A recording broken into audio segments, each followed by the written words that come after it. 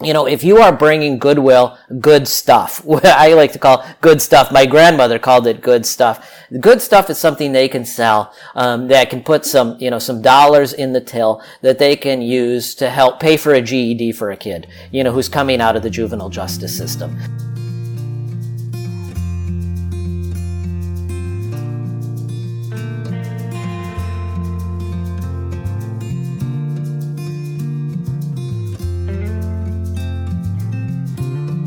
Welcome to Zestful Aging, where I interview thoughtful, inspiring, and influential guests who are changing the way we think about what is possible in our lives, especially as we age. I'm your host, Nicole Christina, psychotherapist and fellow Zestful Ager. And I'd love to hear from you, my listeners. Leave me a comment on zestfulaging.com. Our music is courtesy of Judy Banker, who was a guest on Zestful Aging. Her CD, Buffalo Motel, is out now, and you can find out more about Judy on her website, judybanker.com. Coming up, a special episode for Earth Day. I interview Adam Minter, who's the author of Secondhand. And just before I start talking about this really lively, engaging interview, I just wanted to note that we spoke while he was in his home in Malaysia, and I am still so taken that I can have a conversation with somebody all the way around the world, and it sounds like it's just next door. It just reinforces how much I love podcasting and what a delight it was for me to speak to Adam and get to ask him all the questions, the burning questions about thrifting and if that's actually okay and ethical, and my worries that I'm being an ugly American.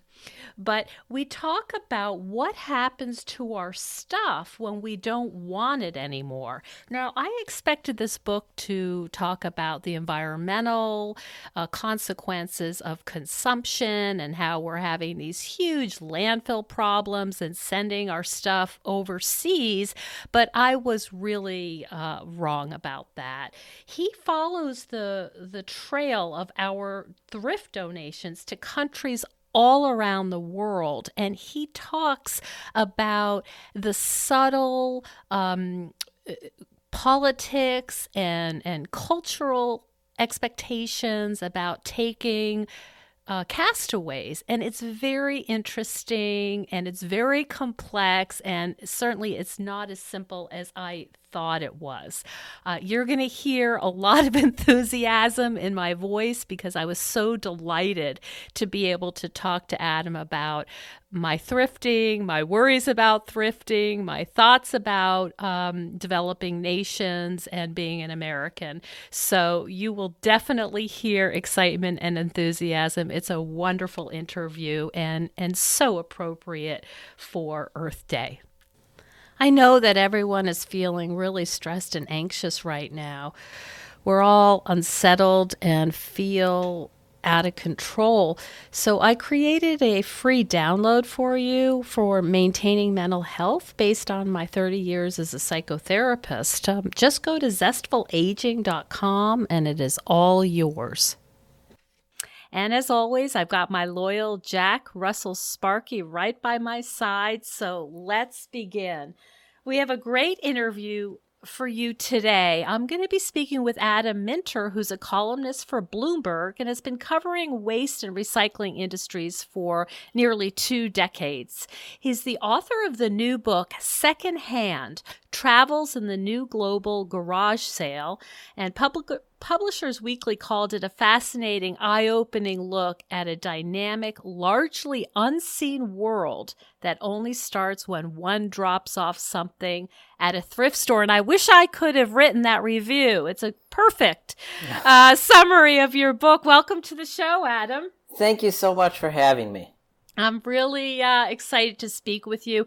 Your book covers so much, and I have to say, I was surprised when I read it. I didn't realize the depth and the cultural, political landscape that you cover. I sort of thought it was going to be the general, there's a lot of consumption. We're consuming too much, and it's an environmental nightmare. I kind of thought that was going to be the take home, but it's really not. Right. Well, I think, for most of my career, I've been based in Asia, and that's given me the opportunity to have sort of a more global view of everything. And because I've, been very concerned with waste and recycling, it's given me a very global view of what happens to our stuff when we don't want it anymore. And by our and us, I mean, mostly North Americans. And so, really right from the beginning of my time in Asia, I started seeing sort of our cast-offs and unwanted things being imported by people in China, where I was originally based, and in other parts of Southeast Asia. So in some sense, the seed for this book really dated back there. I wanted to show people for a long time, and to some extent I have, that, the journey of their old clothing, of their old sofa, whatever it might be, doesn't end at the donation door at the Goodwill. That's really just the beginning of this globalized, demand for the things that we've decided we don't want.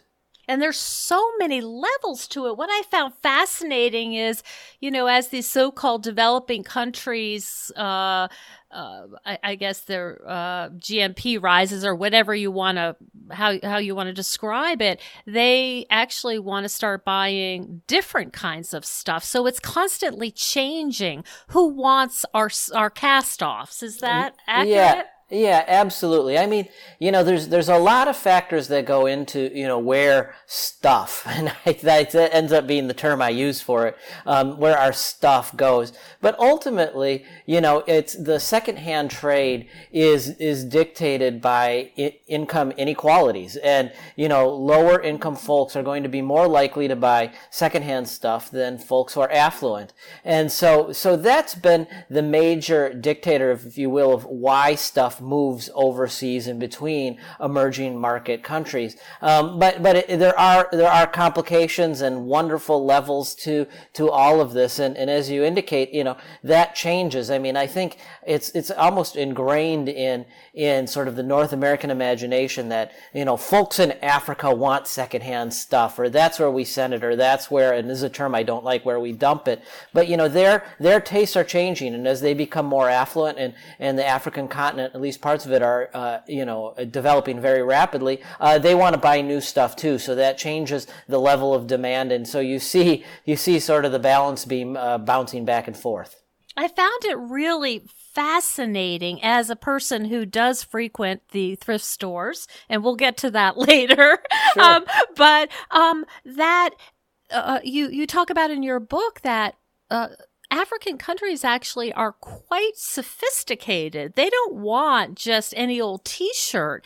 They, you talked about the sorting process and how subtle that is. And it's not just like, this is a good quality or a high brand, but there's so much distinction between like what someone in Africa might want or somebody in another kind of country. Could you talk? I just found that fascinating.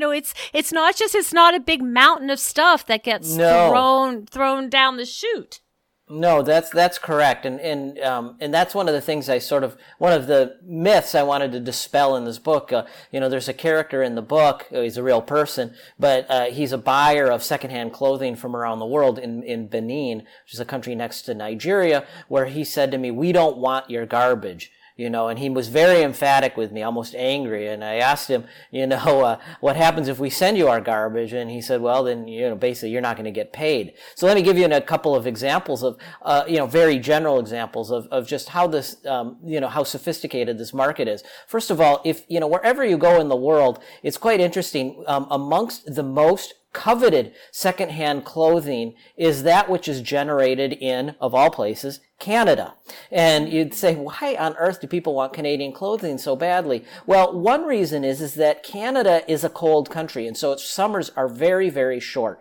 And that means that Canadian summer clothing isn't worn very hard. It isn't washed very often. It tends to be in very good condition. And if you think about where most of the secondhand clothing in the world is journeying, it's journeying, the biggest markets are warm climates. So they're looking for that secondhand clothing that's in very good shape, that's been lightly worn. Again, they don't want their garbage. And if you look around the world, you can say, Canada fits the bill. So does Sweden for that matter. So, that's interesting. At the same time, if you want to get more granular, Japan throws off an enormous amount of secondhand clothing. The Japanese consumer, despite sort of, the mythologizing of Marie Kondo and Zen and all this, they are as wasteful, if not more wasteful, than North American consumers. But their clothing is not very coveted in Africa. I'm just focusing on Africa right now, and one reason is the sizing.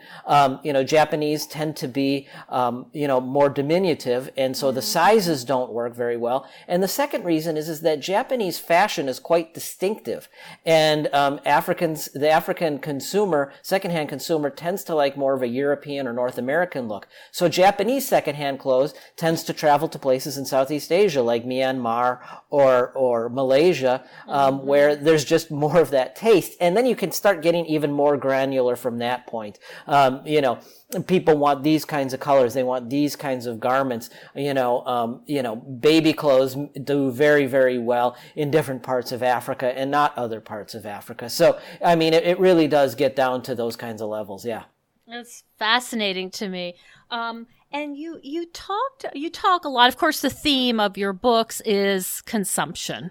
Correct. And I'm wondering about what you've learned about the need or the desire for humans to be constantly on kind of the prowl for something new, the next thing. Do you have a sense of the psychology? Of course, you're talking to a psychotherapist, right? So I'm kind of really fascinated by the human psyche. Yeah. And what is it about humans that we are constantly in consumption mode, one way or the other? Well, it's such a wonderful question, and I have to admit that it's not something that I had given much thought to until I started this book. And the starting point of this book really was the passing of my mother.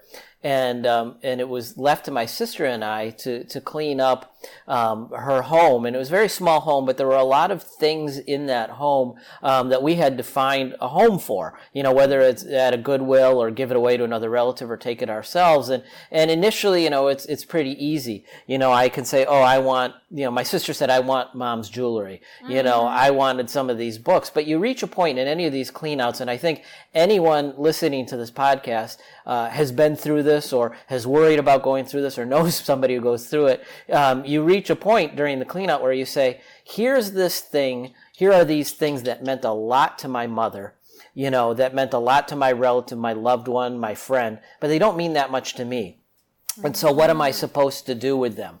And my sister and I reached that point with my mother's china where we were literally saying, it meant something to mom, you take it. No, you take it. No, you take it. And we started, and it started hitting me slowly, that, part of the way we build up our own identities, but also the identities of the people around us is we start associating things with them.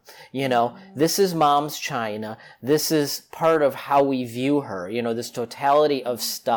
And as, without, referring to my mother or other loved ones, just ourselves, the brands we buy, the things we buy, the places we frequent, the stores we frequent, the restaurants we frequent, it's, in the United States, it's reached the point, and we've got good marketing data on this, where we know, Republicans go to one kind of store and Democrats go to another, I see. Yeah, sure. And, it's almost like we're billboards, right? For I want you to know this about me. This is my narrative. Yeah. I wear Patagonia and I have a Subaru, fill in the blanks. You know who I am. Exactly. And it's a very painful thing to take apart.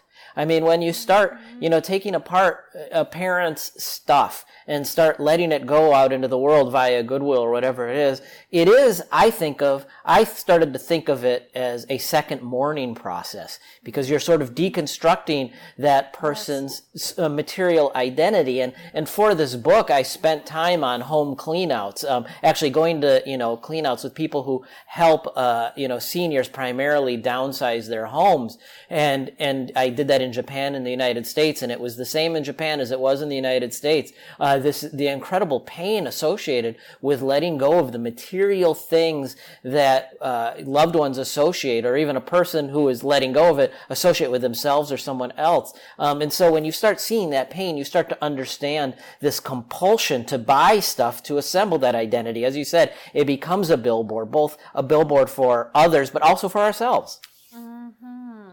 Oh, that's so fascinating. And I wonder about how it's changed since the industrial age. Well, I think that's a very deep question. And I think it's accelerated considerably over the last 75 years in, developed economies in Europe and the United States. And part of it is that the traditional markers of identity, the things that, we used to the billboards we used to put out there, whether it be, religion, it would be place. I mean, it used to be that people didn't travel that much, so we had much stronger associations with place, with high schools, social organizations, families. Families are different now. They're smaller, at least in developed countries, and so they're, you certainly can identify with your small family or, small partnership, but you don't have these extended families that, again, gave powerful identities. And so I think, there is this deep compulsion in people to say, I belong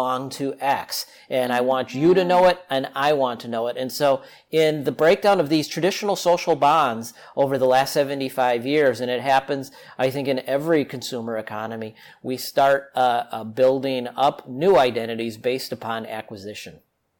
That's fascinating. Do you see this swinging anytime soon? I mean, do you see people saying, you know what, I've got the brand name this, I've got 5 labels on my clothes, I've got that, all the stuff, the watch, whatever it is, and it's not as fulfilling as Right. I thought it was. What's your sense of if there's a way out of this consumption? I've thought a lot about that. And even, as I was writing the book, I was somewhat pessimistic, and then it hit me one day when I wrote the book, and this book was a journey for me. I think people believe when an author starts a book, they've got it all figured out. And that's oftentimes not the case, certainly not for me. The writing process for me is also a deciding process. And for my wife and I, this book was a deciding and process and a journey. And we started consuming less the more I reported this book. And my wife accompanied me for a lot of the reporting around the world. And she would see the things I saw. And we just sort of we found ourselves starting to let go.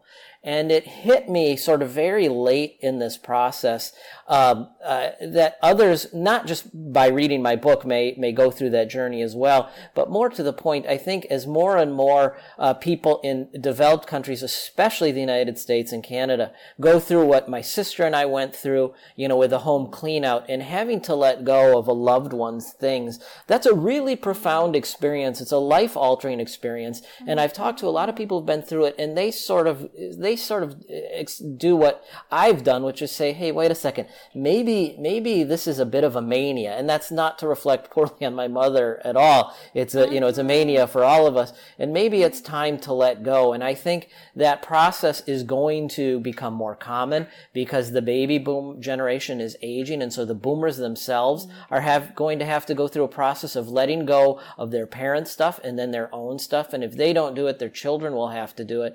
And I think there will be I don't know. I'm not predicting a vast social movement, but I do think that you're going to see, an increasing reckoning as this becomes more and more of a factor for the baby boomers. In the way that the baby boomers have influenced so much of, American and global culture, I think they're going to ultimately have an influence on material culture too, because there is going to be a reckoning of what to do with the identities built up with their stuff. That's fascinating. And we, of course, now hear about Swedish death cleaning, and you have your own version of that. Would you like to share that with us? Yeah. Well, my wife, as we went through this, it's a bit of a long story, but my wife actually started selling off her books. And actually became, over the course of the writing of this book, she actually started a secondhand book buying and selling business. And so she's got a nice little business now.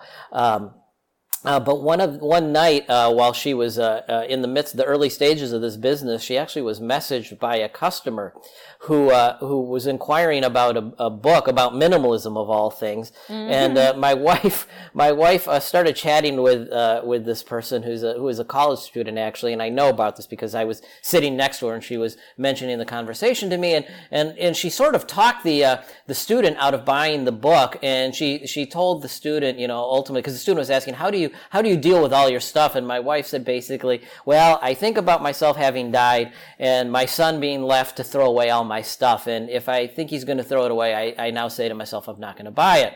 And so I call that premeditated morbid decluttering. Basically envisioning your own death and your relatives having to deal with your stuff because you haven't. So, PMDC is what we've called it in the book, which, it's tongue in cheek, but it's not a bad technique, really. It's something it's my wife's invention, if you will, but I've sort of adopted it as well. We have a son, we love him to death, and the thought of him having to go through what I've seen other people go through in the course of cleaning out a home, I wouldn't wish that on him. So yeah, it is. This is the gift you're giving him. Yeah, that's so fascinating. So okay, so here's my story. Okay.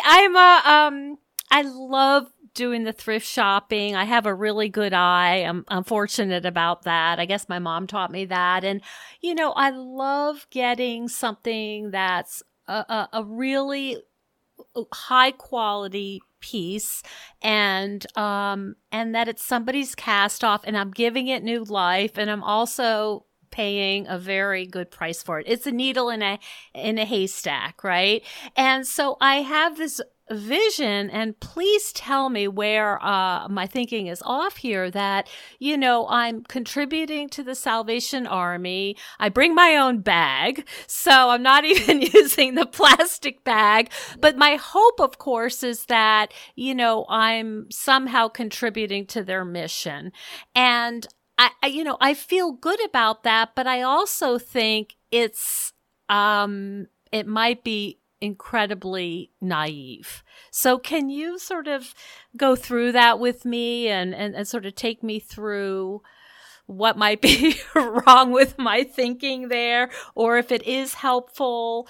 Could you comment on that? So when you look at charitable organizations that do thrift, they all have, as you said, a mission, and that mission, more often than not, is not to give secondhand stuff to poor people around the world. That's not the mission. They use secondhand stuff, the selling of secondhand stuff, to fund other programs.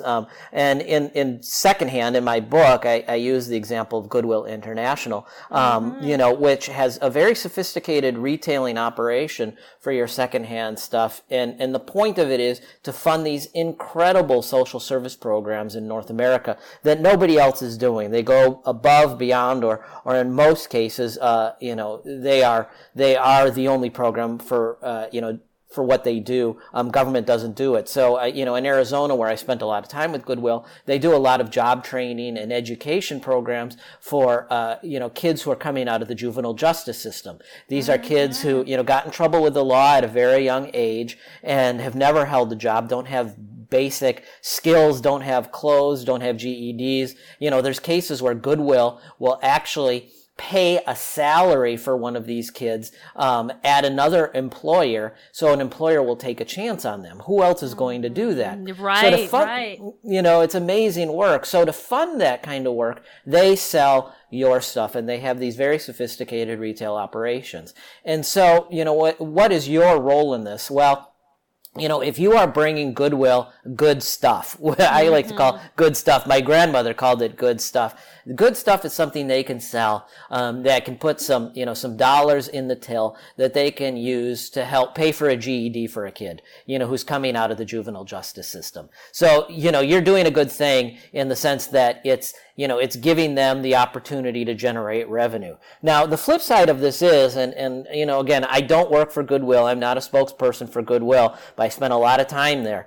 And so this is something I learned along the way. If you are bringing stuff that's not good to Goodwill or the Salvation Army, you are costing them money. Yes. They then have to either earn less money, or they have to pay, just like you do, to put it in the trash and take it to the landfill or the incinerator. And so you're not only, if you're giving them garbage, and I've seen people, I spent hours and hours and hours at Goodwill donation doors watching what comes in, and there's a lot of good stuff that comes in, but there's also a lot of people who use Goodwill as a dump. And not only that, but as a person who knows the merchandise quite well, I cannot believe what ends up on the racks that they actually think is good enough to put out sometimes. Yeah, it's hard. When you see the volume of stuff that goes through the door of a Goodwill, at the donation door, I was just astounded on a Saturday to sit there, and you see the costs that go into hiring and training people to sort the stuff. It's incredible that they're able to organize it and get it on the racks at all. And so there's no question about it. Stuff that shouldn't be on the racks does slip through, and it's going to really depend upon, the level of training of the people, in the back room doing the sorting. And sorting is a very sophisticated operation. And the best sorters, as you would guess, are the ones who've been doing it for a very long time and have the skills and the eye to do it. But there's definitely going to be stuff that makes it out onto the floor that probably shouldn't, and that stuff won't sell. On average, only about 1/3 of the stuff that hits the sales floor at a thrift store in the United States, and it's not just Goodwill and Salvation Army, any thrift store, only 1/3 actually sells on that sales floor. Now, that doesn't mean the rest of it, once it doesn't sell, ends up in an incinerator or a landfill, but it does mean it has to go somewhere else. And so it ends up costing that thrift store some money, even though they may find another way to sell it. They won't make as much money on it as they would have, or it becomes a cost. So, again, I always, caution people, if you're going to donate stuff to these thrift stores, make sure it's something that they can sell, that it doesn't become a cost for them. Yes, that's really good advice. Now, in terms of a middle-class woman going in there looking for high-end, stuff, is that being an ugly American in a sense? Is it taking advantage of a system that is really there for people with less income? I guess that's what I grapple with. Well, two answers to that. Really, these thrift stores are there for everyone. They are not there for somebody with less income. They are there for somebody who's willing to go in and buy the stuff, whether it's great stuff or poor stuff. And Goodwill, I guarantee, would be the first to tell you that. And again, it's this great misconception out there that Goodwill is there to provide goods to low income people. That is a very large portion of their their clientele, but ultimately Goodwill wants to see the stuff move. They want to sell it no matter who is going to buy it. And they are looking to maximize the revenue out of those donations any way they can. In recent years, it's a means to an end for them. Yes, absolutely. And so there's absolutely no reason you should feel bad about that. In fact, if you're going to Goodwill and looking for expensive stuff, brands that, whatever it is, first of all, join the club. There's lots of people doing that and going into I see them. Yes. And the cool thing about Goodwill and thrift stores, and I love this about them, is that they are engines for entrepreneurs. There are so many small businesses, around North America in particular, that have started by going to Goodwills and picking through the racks and the bins and then going and selling that stuff on eBay. And that's great.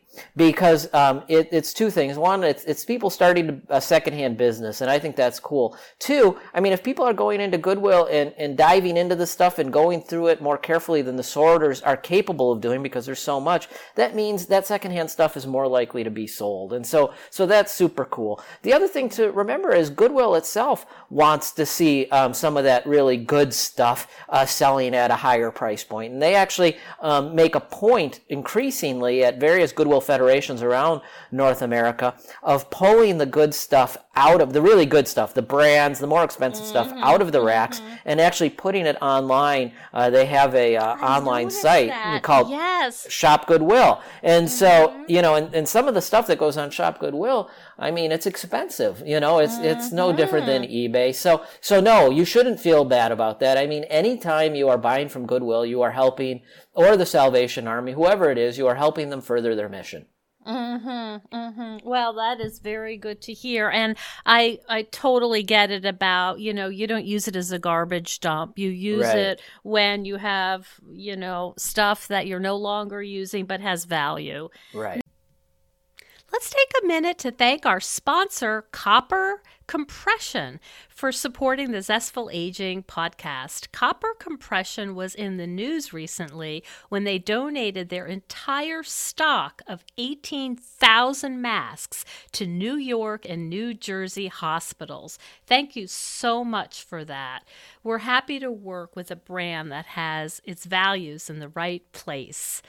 Copper Compression offers a full range of copper-infused wellness products like braces, gloves, and sleeves that provide targeted relief and the support you need through your active recovery. They have the highest copper content on the market, guaranteed.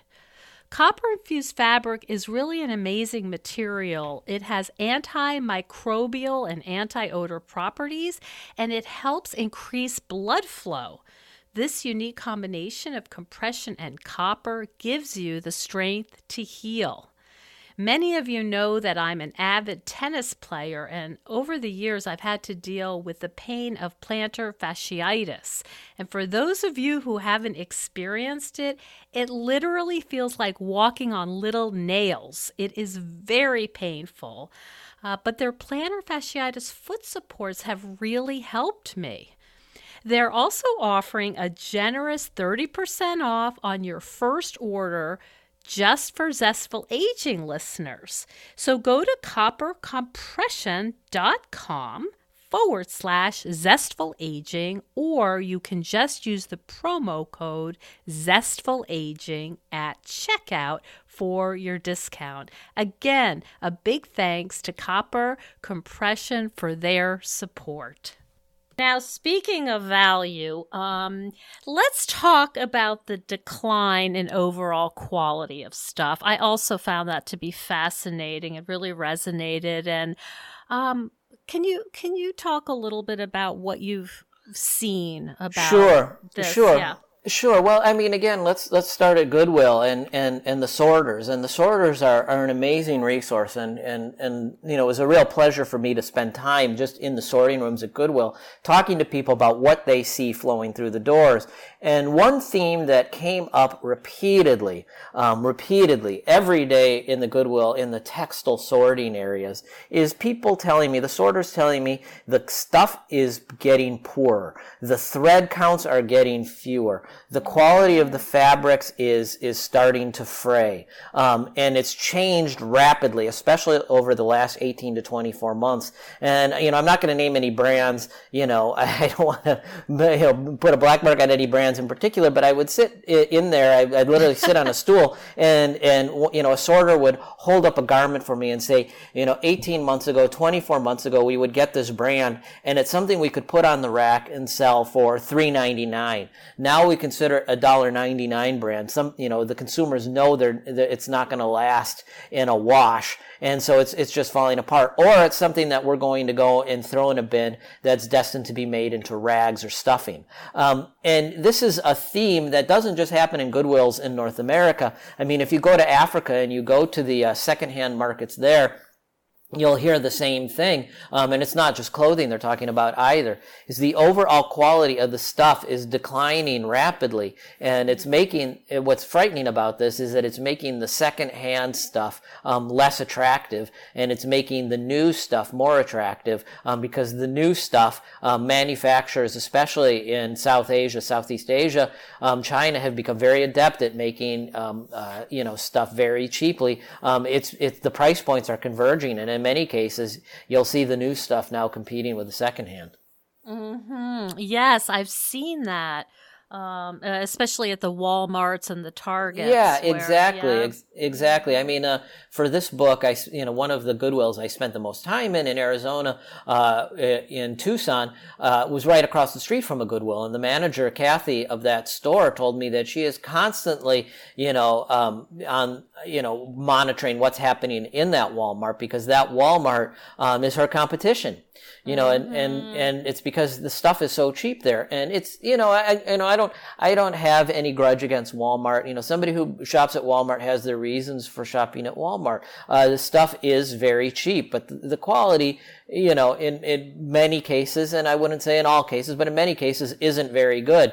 But what you see happening then is people opting to buy, that cheaper Walmart garment, if we're just going to talk about garments, over a better quality secondhand garment at Goodwill that's priced at or near or less than that Walmart garment. And so that's a very big shift, not just in the secondhand market, but just how people look at, price, value, and the stuff they want and can afford, and why they buy it in general.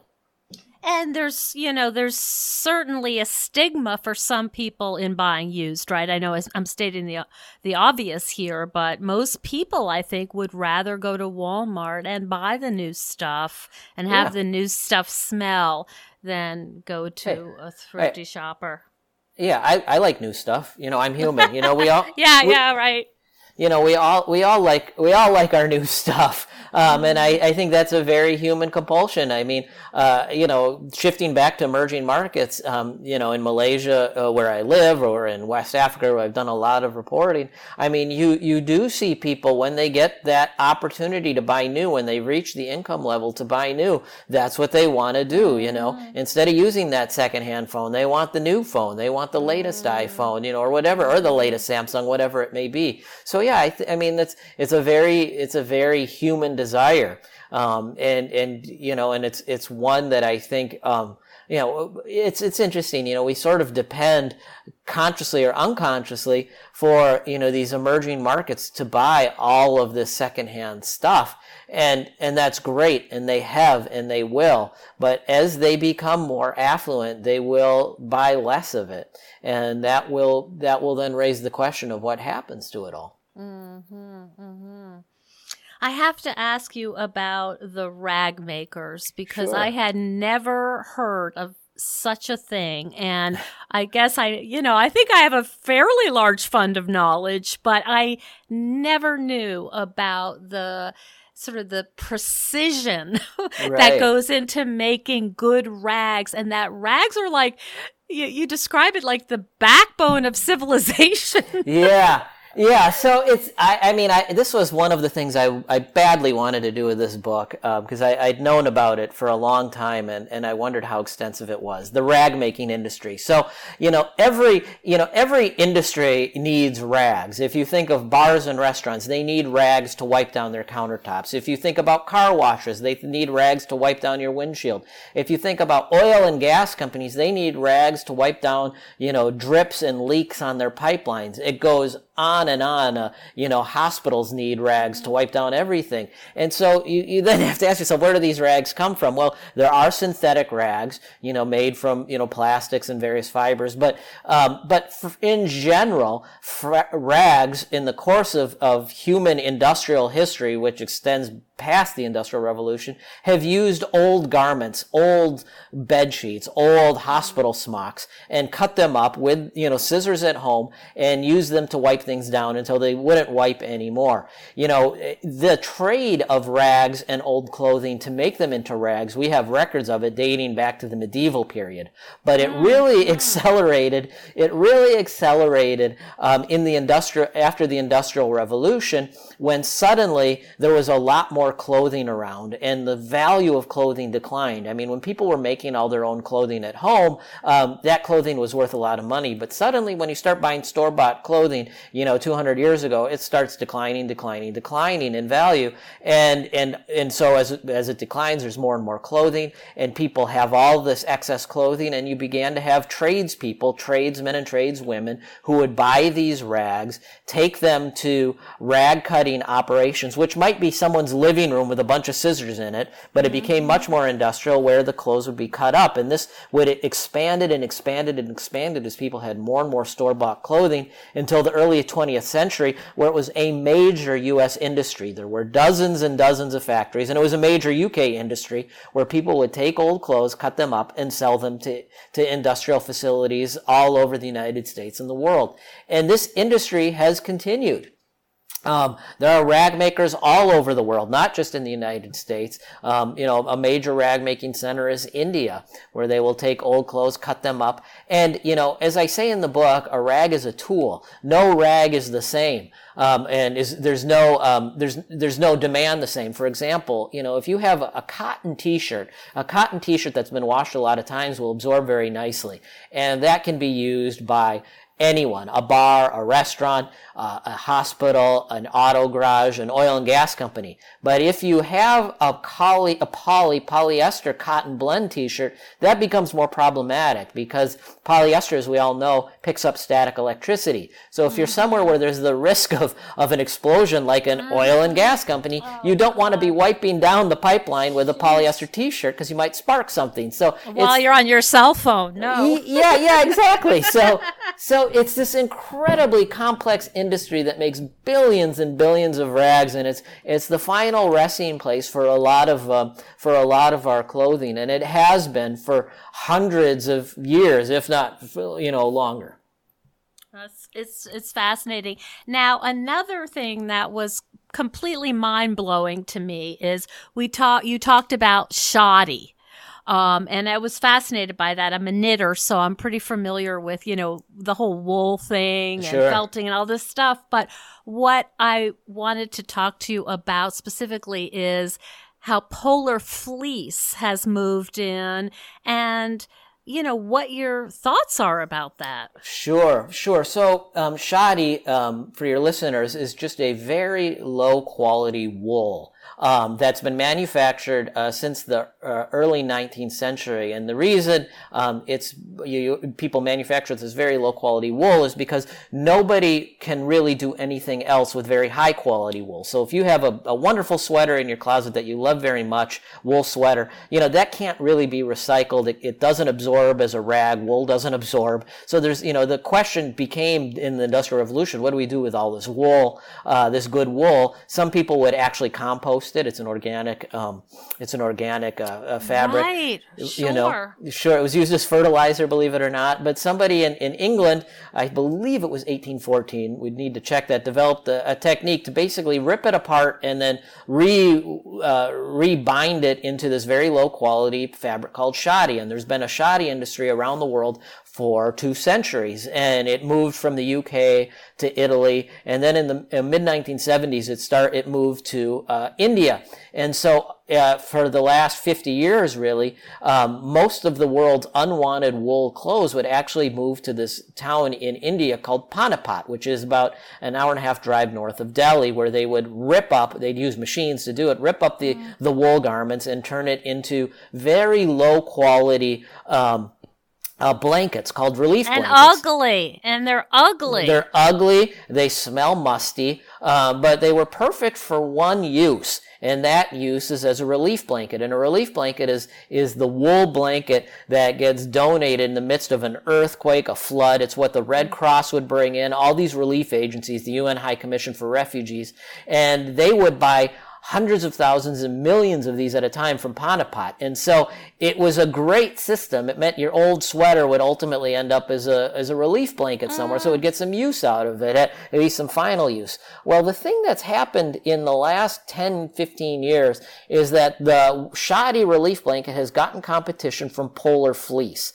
And the Chinese, in particular, developed technology to make very, very cheap polar fleece blankets, which work even better in a relief operation because they are very lightweight, and they are almost price competitive with shoddy blankets. And so what that's done is it's basically gutted Panapat's shoddy industry. So now, instead of making all these relief blankets for the Red Cross, Panapat's shoddy makers have basically, the ones who remain, who haven't gone out of business, those who remain have transitioned into making polar fleece. And so that's bad all around from a sustainability perspective, because polar fleece is polyester, it's plastic, and there really is no way of recycling that stuff. Once that polar fleece blanket is done as a polar fleece blanket, that's pretty much it. It's headed to an incinerator where it maybe will generate some energy as it's burnt,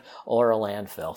So you see, this pursuit of convenience and better quality too, because a fleece blanket. If I'm in a earthquake, I want a polar fleece blanket. I don't want a shoddy one. But you've seen this, this pressure put on the secondhand industries, and it's very troubling.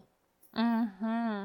My understanding, correct me if I'm wrong, is polar fleece also sheds particles of plastic into the water. Yeah, it does. Different polar fleece is of different quality, and so some will not. I mean, there's, like anything in the world today, there's gradients of quality, but the cheaper polar fleece will shed fragments, absolutely. And so that becomes an immediate air pollution problem. People talk about the water side of it, but I don't want my 5-year-old breathing in those microparticles either. So yeah, it becomes an issue. So, one of the takeaways of your book is really, I think, to look for quality and use your stuff as long as you can. And that might mean it's more expensive in the beginning. It's more of an investment, but that you have to divide it out over its lifespan. Am I getting that right? Yeah, exactly. I mean, I encourage, the way I live my own life, my family lives our life, is we try to buy more durable products. And that's got a great sustainability message to it. I mean, the longer you use something, the lower its environmental impact, in the sense that you're not going to be buying more stuff. But, forget the sustainability side of it. It's good home economics, paying more paying more up front so you pay less over the long haul. I think anybody, who has a budget, my family has a budget, thinks in terms of, your short-term expenses, but also your long-term savings. And so it's just good, solid home economic sense. If you're buying that better thing, whatever it may be, a better pair of socks, the better phone, if you will. You may be paying more up front, but long term you're going to be spending less. And so that's good home economics, it's good sustainability, and ultimately it means that, when my son has to, or even my wife and I, when we decide to clean out, what stuff we have in our home, it's going to be easier for us to find homes for it because it's good stuff. Not all of it will be, and again, I don't want anybody to think we're living in a home full of the finest antiques, because we're not. But it means that it should be easier for our home to sort of go into the flow of the secondhand economy than if it's stocked with very low quality products. You're not shopping at IKEA. No, I got that pretty clearly. Yeah. I mean, IKEA, is an interesting example of sort of the problems that we face as a consumer society. The IKEA bookshelf, the famous one, the Billy bookshelf, which by some accounts is the most purchased piece of furniture in global history. Everybody buys it. Everybody knows what it is. It's a great cheap bookshelf. You assemble it at home. The problem with the Billy bookshelf is moving it. Has anybody's ever tried to move one of those? Well, no, it shatters. It breaks. You put it in the back of the moving truck, the pickup truck, whatever it is. By the time you get to your destination, it's cracked. Those studs are starting to pop through. It's not meant to last. It's essentially disposable furniture. I don't want to pick on IKEA, but I'll pick on IKEA. I mean, people get really worked up about plastic bags and plastic straws. That's fine. The impact of those Billy bookshelves, I guarantee you, is much larger. A Billy bookshelf is a lot of plastic straws. You know what I mean? And so that's a great example of what we're getting at. Now, does that mean you need to go and buy solid oak furniture, at the local furniture store? Well, you can. And the great thing is there's a lot of solid oak furniture that's going for cheap at your local thrift stores. And I encourage people, or antique stores, I encourage people to go and look at it. But again, it's just a great example of how buying better can be good both for your pocketbook and for the overall environment. Because those Billy bookshelves are ultimately ending up in landfills. Yeah, that's it's like the whole metaphor for the book. How do you teach your son about this?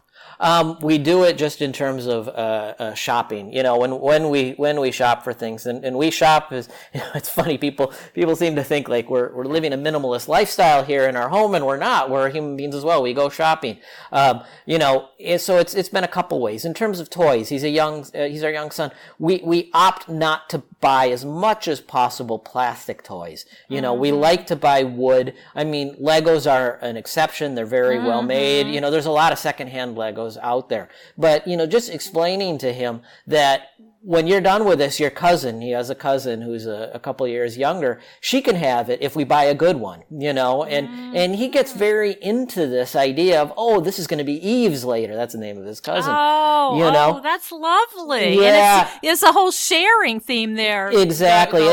And we do that with clothing as well. I mean, he's a boy, she's a girl, so there's some limits to it, just in terms of shape and size, but and as he gets bigger, that gets harder. But again, he's aware that, the stuff we get for him, it's going to go to his cousin, or it might go to, some of his friends. And so we very much have that in his head very early on that, it's temporary. This stuff that you're going to have is temporary. It's yours until it's not yours. And then you're going to know the next person who gets it. And so we sort of personalize secondhand in that way. It's not just putting it through a donation door and hoping for the best, though we've done that with some stuff. But it's personalizing the hand-me-down, only it's not a hand-me-down in our home. It's a hand-me-down in someone else's home. So that's a way we've really done it. Yeah. Yeah, that's a great way. For the people listening, many of them are empty nesters and in the phase of life where they are probably downsizing, going through their stuff, trying to clear a path, all of that. Do you have any advice or guidance you'd like to give them as they struggle with this really difficult task? Well, it's an incredibly difficult task. And the first thing I want to do is acknowledge that it's an incredibly difficult task. It can be a very painful task, and it can be a very stressful task. It can be very stressful on families to go through this process. And families, if there's a home with a lot of stuff in it, it's no secret. People have started saying to themselves, and nobody likes to hear this, but, oh no, what are we going to do when so-and-so goes? That's very much part of the American condition.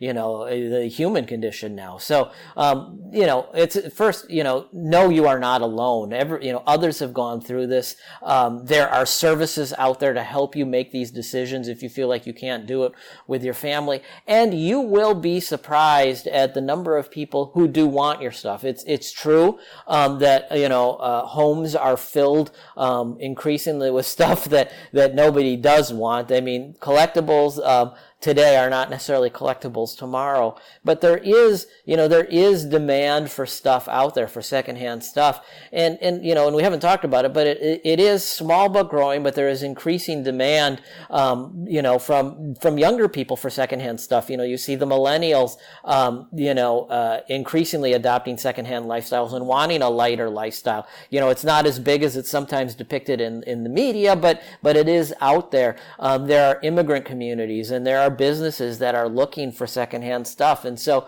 this feeling that one gets at the beginning, especially of a clean out, that nobody is going to want this, that all these things I've accumulated over the course of my life are for naught. This identity I've built, it isn't, it can be a real self-esteem issue. I learned that in the course of doing this. It shouldn't be that way. At the same time, if you're going into a process like this saying, I paid, $2,000 for this dining room table, and by golly, I'm going to get at least $2,000 out of it. No, you're not. But it's just not going to happen. But you may very well find somebody who gets that dining room table and loves it as much as you did, and will look at it as a great thing and something that may be, moved back and forth, through members of their family, over the years. And so you take solace from that, that there is that demand, and you just need to find the companies that see it the same way as you do.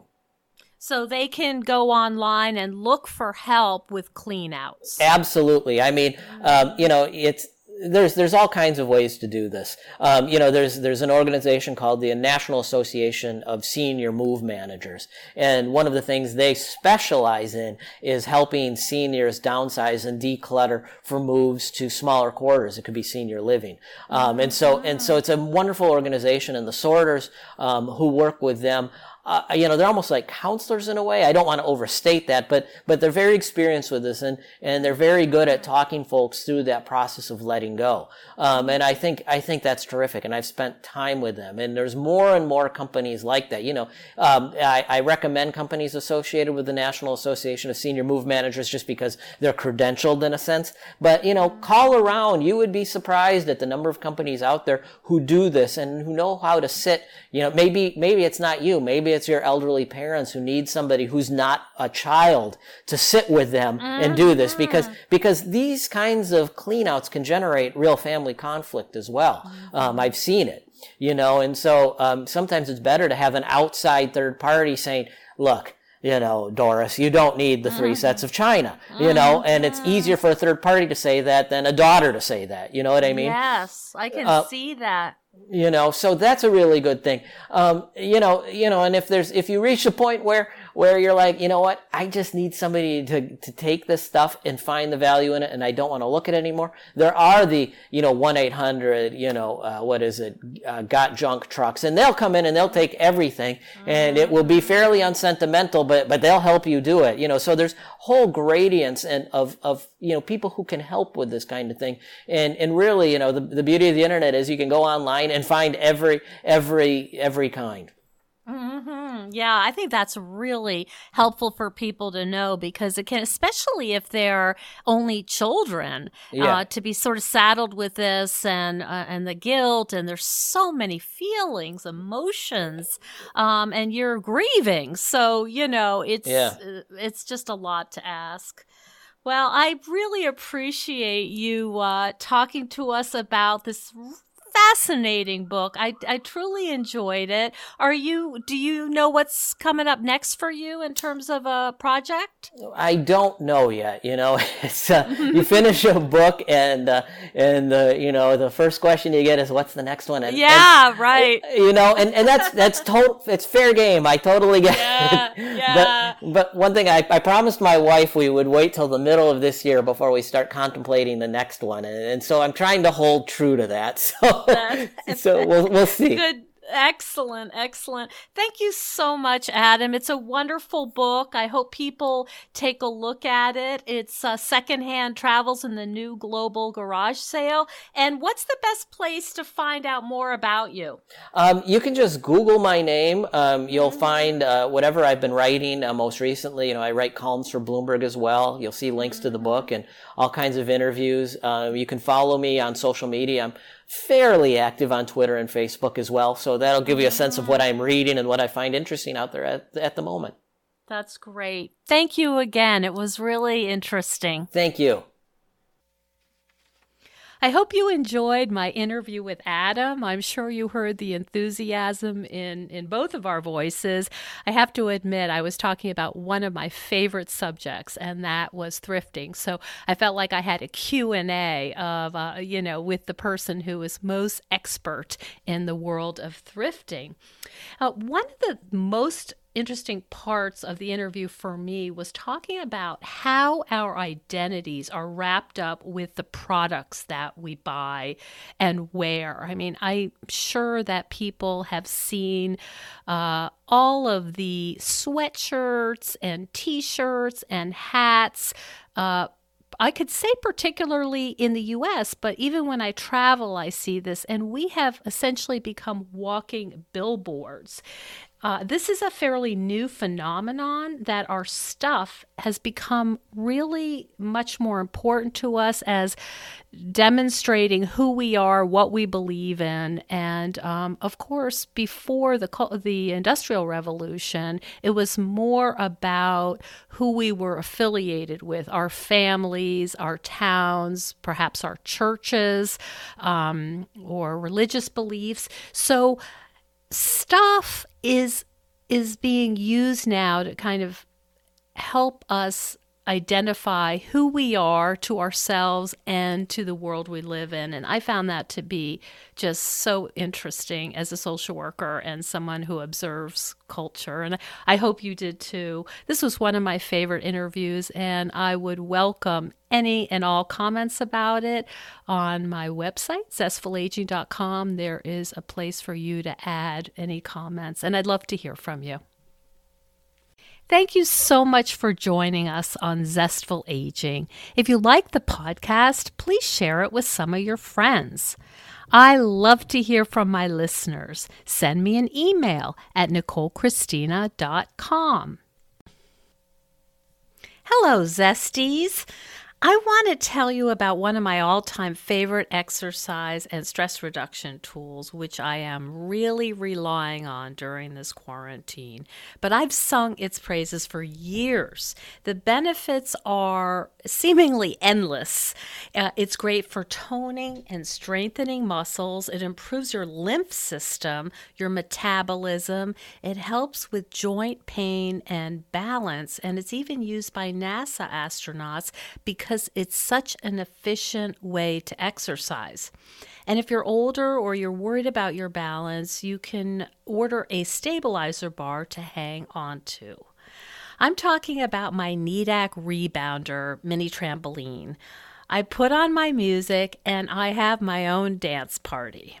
Because for me, exercise needs to be fun and invigorating. Otherwise, I don't want to do it. Now is not the time for the philosophy of no pain, no gain, because we're in enough pain. This is a way to feel good and energized and have fun. It really does help mood as well. And I like that Needak is made in the USA and it is really solid. I've had mine for 15 years and it's still in great shape. The Needak Rebounder will help us get through this quarantine in better shape mentally and physically. And there's also a model that folds up if space is an issue. One of my clients puts it on her driveway and uses it while she's watching her kids during the quarantine. Anyway, I can't recommend Needak Rebounders enough. They are a worthwhile investment in your health and overall well-being, especially now. If you are interested in a mini trampoline, please don't buy a cheap one. Those can be actually dangerous, and it is really worth investing in a good quality one. And right now, if you use the coupon code just for Zestful Aging listeners, the code is ZESTFUL. They are going to include a free cover for you. So go to Needak.com. It's NEEDAK.com. And if you have any questions, you can contact me at zestfulaging.com.